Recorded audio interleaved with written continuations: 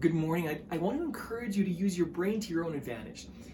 Here's the crazy thing about life, that everyone has a system that works for them if they're successful.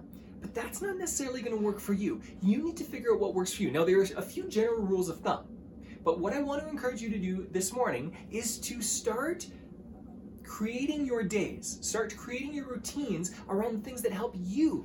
It doesn't matter if they help Bill Gates or Warren Buffett or Oprah Winfrey. That doesn't matter. What matters is if it helps you. We're all a little bit different in some ways. Here are a few examples, okay? Generally speaking, about 3 to 4 hours after you've woken up, usually your mind is at its peak ability to think at that point in time. Our ability in the mornings to think and create and change our ideas and work with ideas, we're far more creative in the mornings than at any other time of the day. As soon as we get to lunch, there's a steep drop off, okay? And even to the end of the morning when we start getting hungry. So that's a generalization. Having said that, you might find that something, like first thing when you get up is a little bit better, or just before lunch it's a little bit better. It might be a little bit different for you. So find out what works, and this is how you're going to do this. I'm going to give you a simple setup here. Often it takes a long time to work at this with clients. It takes usually like a couple of weeks of paying attention to this, but I'll give you the basic structure. What you want to do is set up a journal, and you start working on a certain system. Try something for a certain period of time. A week or two, try getting up at 7 a.m. and working right away.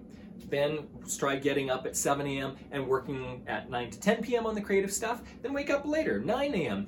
But you've got to test out each thing for a period of time. Now, if you are strategic in this, you are going to find out what's optimal for you.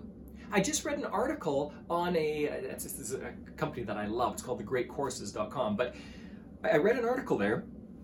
It was looking at the most creative minds in history, what time they woke up, and then what their schedule was in the day.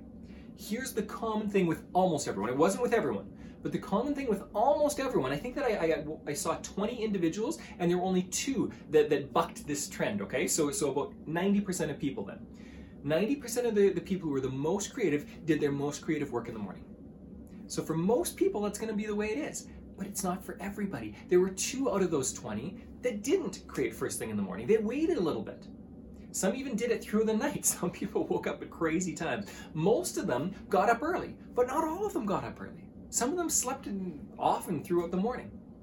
So find what works for you. And I'll give you a couple of examples of things that are very simple to figure out for yourself. One is most of us typically will do more for others than we will do for ourselves.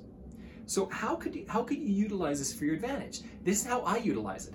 If I struggle with waking up in the morning, which I have for many years, I've been getting up in the morning early since I was probably about 15 or 16, but I still struggle with it. I practice it, I try it, but I still struggle with it. This is what I found helps. If at 7 a.m. I book my first appointment with somebody else, I will be up and I will be ready. And this is why. Because I'm willing to do more for others than I'm willing to do for myself. And this is common with human beings. We're social creatures. We're willing to do more for others than for ourselves. So if you book that appointment, you're not going to miss that appointment. If that's true for you, that's true for me. If it's true for you, then book appointments early in the morning.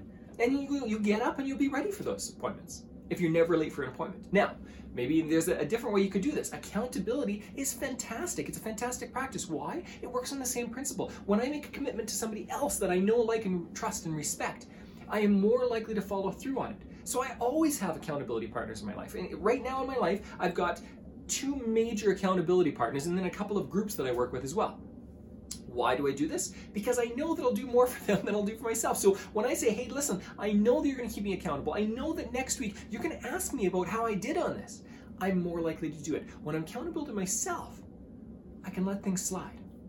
It is far easier to lie to ourselves or to deceive ourselves or to renege on commitments we make to ourselves than to others, because we are social creatures. So that's one example, and maybe I won't go into any right now. This video is already getting a little bit long. So that's the basic premise, is find out what works for you. Think about people. The reason I wake up early is because I heard so many other people in my life that were, or people not in my life, people that were mentors, they were great at one thing or great at another thing, and consistently they were getting up early. So I thought, there must be something to this. So I started getting up early. Now, I've doctored it, I've changed it to make sure it works for me. You've got to make sure it works for you. There are things called the 5 a.m. club or whatever. That's fine for somebody else.